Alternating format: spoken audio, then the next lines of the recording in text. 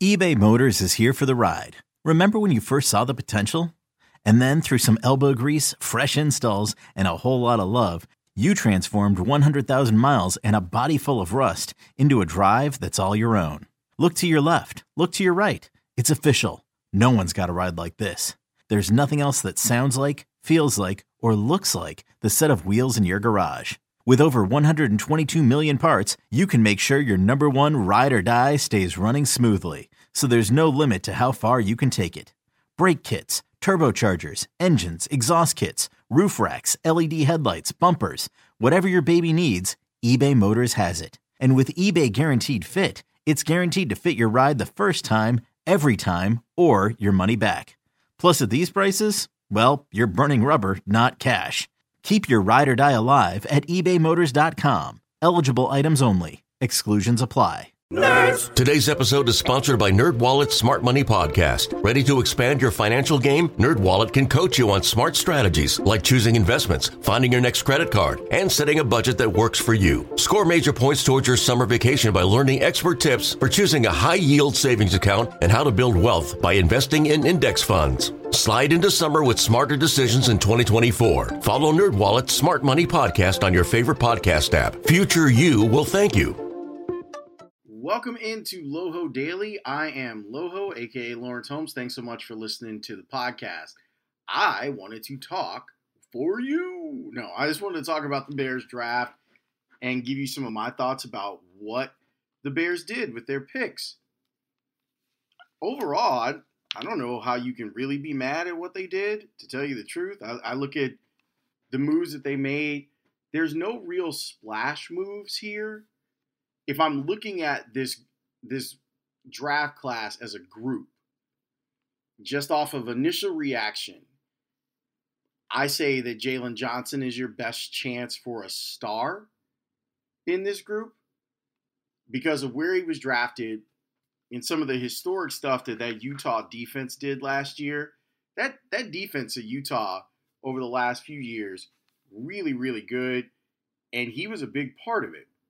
If you start talking about the statistics on this kid, you find out some crazy stuff, like only 3 touchdowns given up in 1,200 snaps on passing downs with him out there. Like that type of stuff is crazy. I said this in the podcast before, but it bears repeating. Watching the tape on him, I saw a play where he got beat by a double move. He falls for the pump fake and then recovers and is still able to break up the pass. Like that to me is really, really incredible. Cole Kmet, I talked a little bit about in the previous pod. You should go check it out. And there's sound from Cole Kmet in that podcast because I had him on the show. And I talked with him about a lot of different things, including the possibility of him being with the Bears. We even talked about the fact that people had kind of thrown some shade on whether or not he can block, and he's looking forward to proving a lot of people wrong in that regard.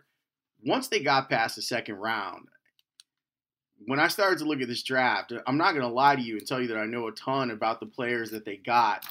I went and did some digging after they made the picks, but these weren't people that were necessarily on my radar beforehand. And that's kind of how it is. There's a big portion of rosters that are made up of draft picks that happen in rounds 4 through 7. So you are going to find players that are going to stick. If I had to guess from the guys that they drafted, I would say that the 3 guys in the 5th round have a good chance of sticking around. And let me make an argument for each of those guys. Trevis Gibson, really interesting player. Looks to be a very raw, like rush specialist. And when you look at his numbers, what he ended up doing at Tulsa his senior year, 8 sacks, 15 tackles for loss. His junior year, he had 5 forced fumbles, which I think is great. I was talking with Alex Brown about this. We did our show on NBC Sports Chicago last night. And he said, look, he reminds me a lot. The type of player he is how I was, where you get to get around the quarterback a lot. But he says he's a bendy guy, so he's someone that is going to need to be coached. But he thinks that he could be really productive. And when you consider that you're being brought into a situation where Akeem Hicks is going to be in the middle of the Bears defense, Robert Quinn is going to be on an edge, and Khalil Mack is going to be on an edge, it should offer opportunity for Trevis Gipson to get some work and maybe get to the quarterback and show you some production. Kindle Vildor, really interesting prospect. There was actually a lot more tape on him than you would suspect for a kid coming out of Georgia Southern. He had a good Senior Bowl. He had a pick in that game, and what I think is even more interesting, in the practice before the game, he had a good Senior Bowl week. I saw some places say that he didn't, but I trust Greg Gabriel and stuff like this because he was paying attention to try and get guys into the XFL, and he had some strong feelings about Vildor. Now, granted, he's playing at a little bit of a lesser school because it's Georgia Southern, but they played good competition while he was there. And I look at him and I say, here's a guy that not only broke up passes, he also was okay tackling. And give me corners that want to come up and try to help in the run game, or at least can get their guy down on the ground once their guy makes a catch, if their guy makes a catch. So I'm kind of excited to see what he ends up doing and what he ends up becoming. One of the other things that Greg Gabriel said about Vildor is that he's an explosive player and has excellent ball skills. I'm good with that. I'm totally good with that. He's going to be given an opportunity because cornerback is a position where the Bears are trying to figure some stuff out. You keep wondering, remember that big body dude that they brought in last year from Valdosta? Steven Denmark, that didn't look like a corner. He kind of looked like a safety. Like, you got to wonder, are they going to maybe try and move him to safety? So then we get to the other 5th round pick. And this is the one that I think is the most intriguing because a lot of times that's the offensive player is always a little bit more intriguing than the defensive players. Darnell Mooney, the wide receiver out of Tulane. They needed some speed. Coming into this draft, I actually thought that the Bears could have helped themselves quite a bit by drafting some wide receiver help. It's a position group that I don't think is very strong. I think there are a lot of question marks about that group. Obviously, there are no questions about Allen Robinson. Allen Robinson is one of the best receivers in the NFL, no matter how you classify him. And there's been this kind of weird semantic argument about, is Allen Robinson a number one? I think that if you're saying, is he the elite of the elite in receivers? Is he Julio Jones? No, I don't think that.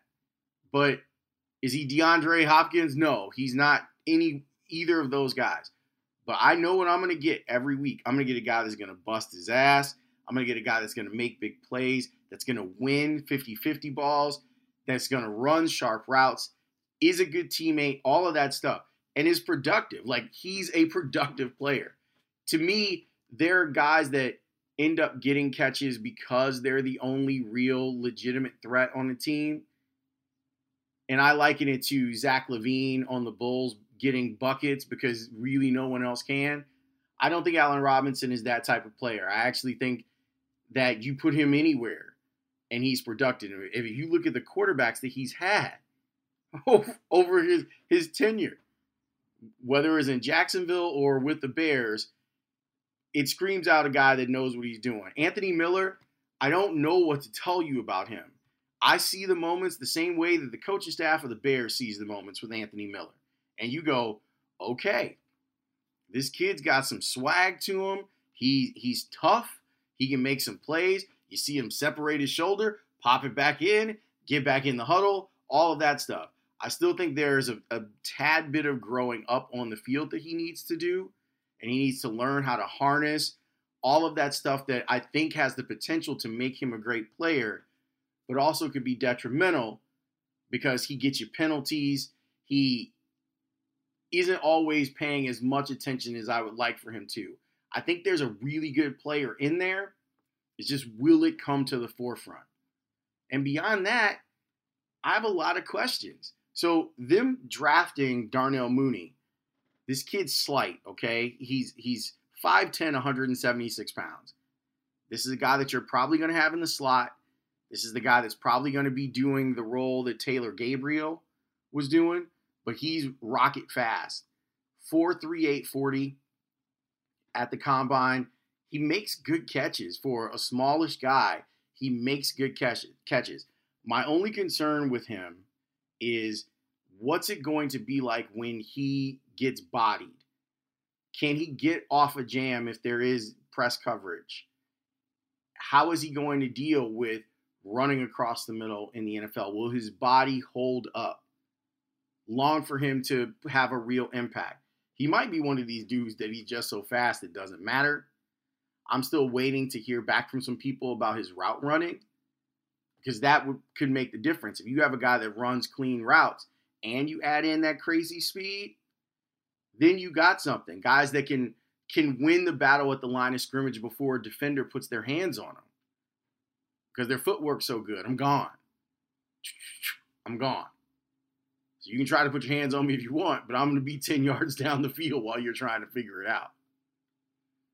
Then you look at the last two picks. The Bears went with two guys that can kind of alternate between guard and tackle, depending on who's doing the projection, in Arlington Hambright and Lachavious Simmons. I thought the offensive line was going to be a bigger priority for the Bears earlier in the draft. You could make the argument that drafting Cole Kmet does help in that regard, because you're getting someone who can be a potentially good blocker in your run game that offers you the benefit of being able to run routes down the seam. But I thought that they were going to get some young bodies in there. It's possible that these two guys get into camp and they wow some people and they end up on the active roster, not on the practice squad, and not cut. I just don't see it. And I will be straight up with you. I don't have enough information on both of them to make a really good projection on them. I saw Hambright play a little bit. Strangely enough, I watched a lot of Colorado football. Steven Montez, the quarterback, was really intriguing to me. He was someone that I thought that the Bears might take there in the late rounds. And I will say that there were games where I tuned in where Hambright was impressive in those games. I went, oh, that guy's good in pass protection. I'm not sure if he makes the team. I think that there's so much money that's been allocated across the Bears offensive line. It would be great if you got inexpensive tackles that made your roster. I don't know if I see it happening. I did think they would go earlier, but overall, I thought the Bears, their draft was fine. There was nothing that screamed out flashing red light to me. Now, as I get more and more text messages, emails, and phone calls back from people I know around college football, then maybe I'll feel that way. But so far, I said it last week that I thought that if Kmet was there at 43, that they should draft him. And I stand by it. I saw someone say this on Twitter, and I agree. Someone that was just a fan talking about this. How can you be mad at the Bears getting the best player at a position of need? The argument against it is, well, was this a good year for tight ends? If Cole Kmet came out in a draft that had a better group of tight ends, would he have been the number one guy? Probably not, especially in retrospect when you look at a guy like George Kittle. But I saw that, and yeah, they got 10 tight ends now, but that won't be the case once we get to September. And Cole Kmet will definitely be one of them. I think it's a good move. I really like the Johnson pick. Like, that's my pick to click out of this group. All you need to do is go look at the tape. This guy is tough. He's tough. He's got skills. He doesn't give an inch. I like that. I like it. I said this in the other pod too. I like my cornerbacks a little cocky. And he's got some of that, and I dig that. So that's kind of my initial reaction. I've had a chance to sleep on it, talk to a couple of people. This might change on Monday. Well, not my overall thoughts on it, but as I get more information, I'll try to update you on what I hear.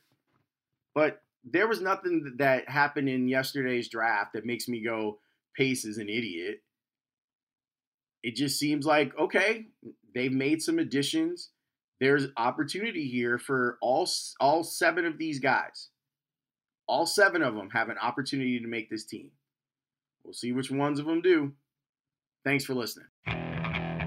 Okay, picture this. It's Friday afternoon when a thought hits you. I can waste another weekend doing the same old whatever, or I can conquer it. I can hop into my all-new Hyundai Santa Fe and hit the road. Any road. The steeper, the better. Because my all-new Santa Fe is available with H-Track all-wheel drive, so I can hit the trail without a worry in the world. Heck, with 3 rows and best-in-class rear cargo space, I can pack the whole family in with all our gear. We've got available dual wireless charging for our phones, so we'll never lose touch with civilization, and we won't lose touch with the primordial power of Mother Earth. So which is it? Waste the weekend or do something a little more epic? And conquer it in the all-new Hyundai Santa Fe. Visit HyundaiUSA.com or call 562-314-4603 for more details. Hyundai, there's joy in every journey.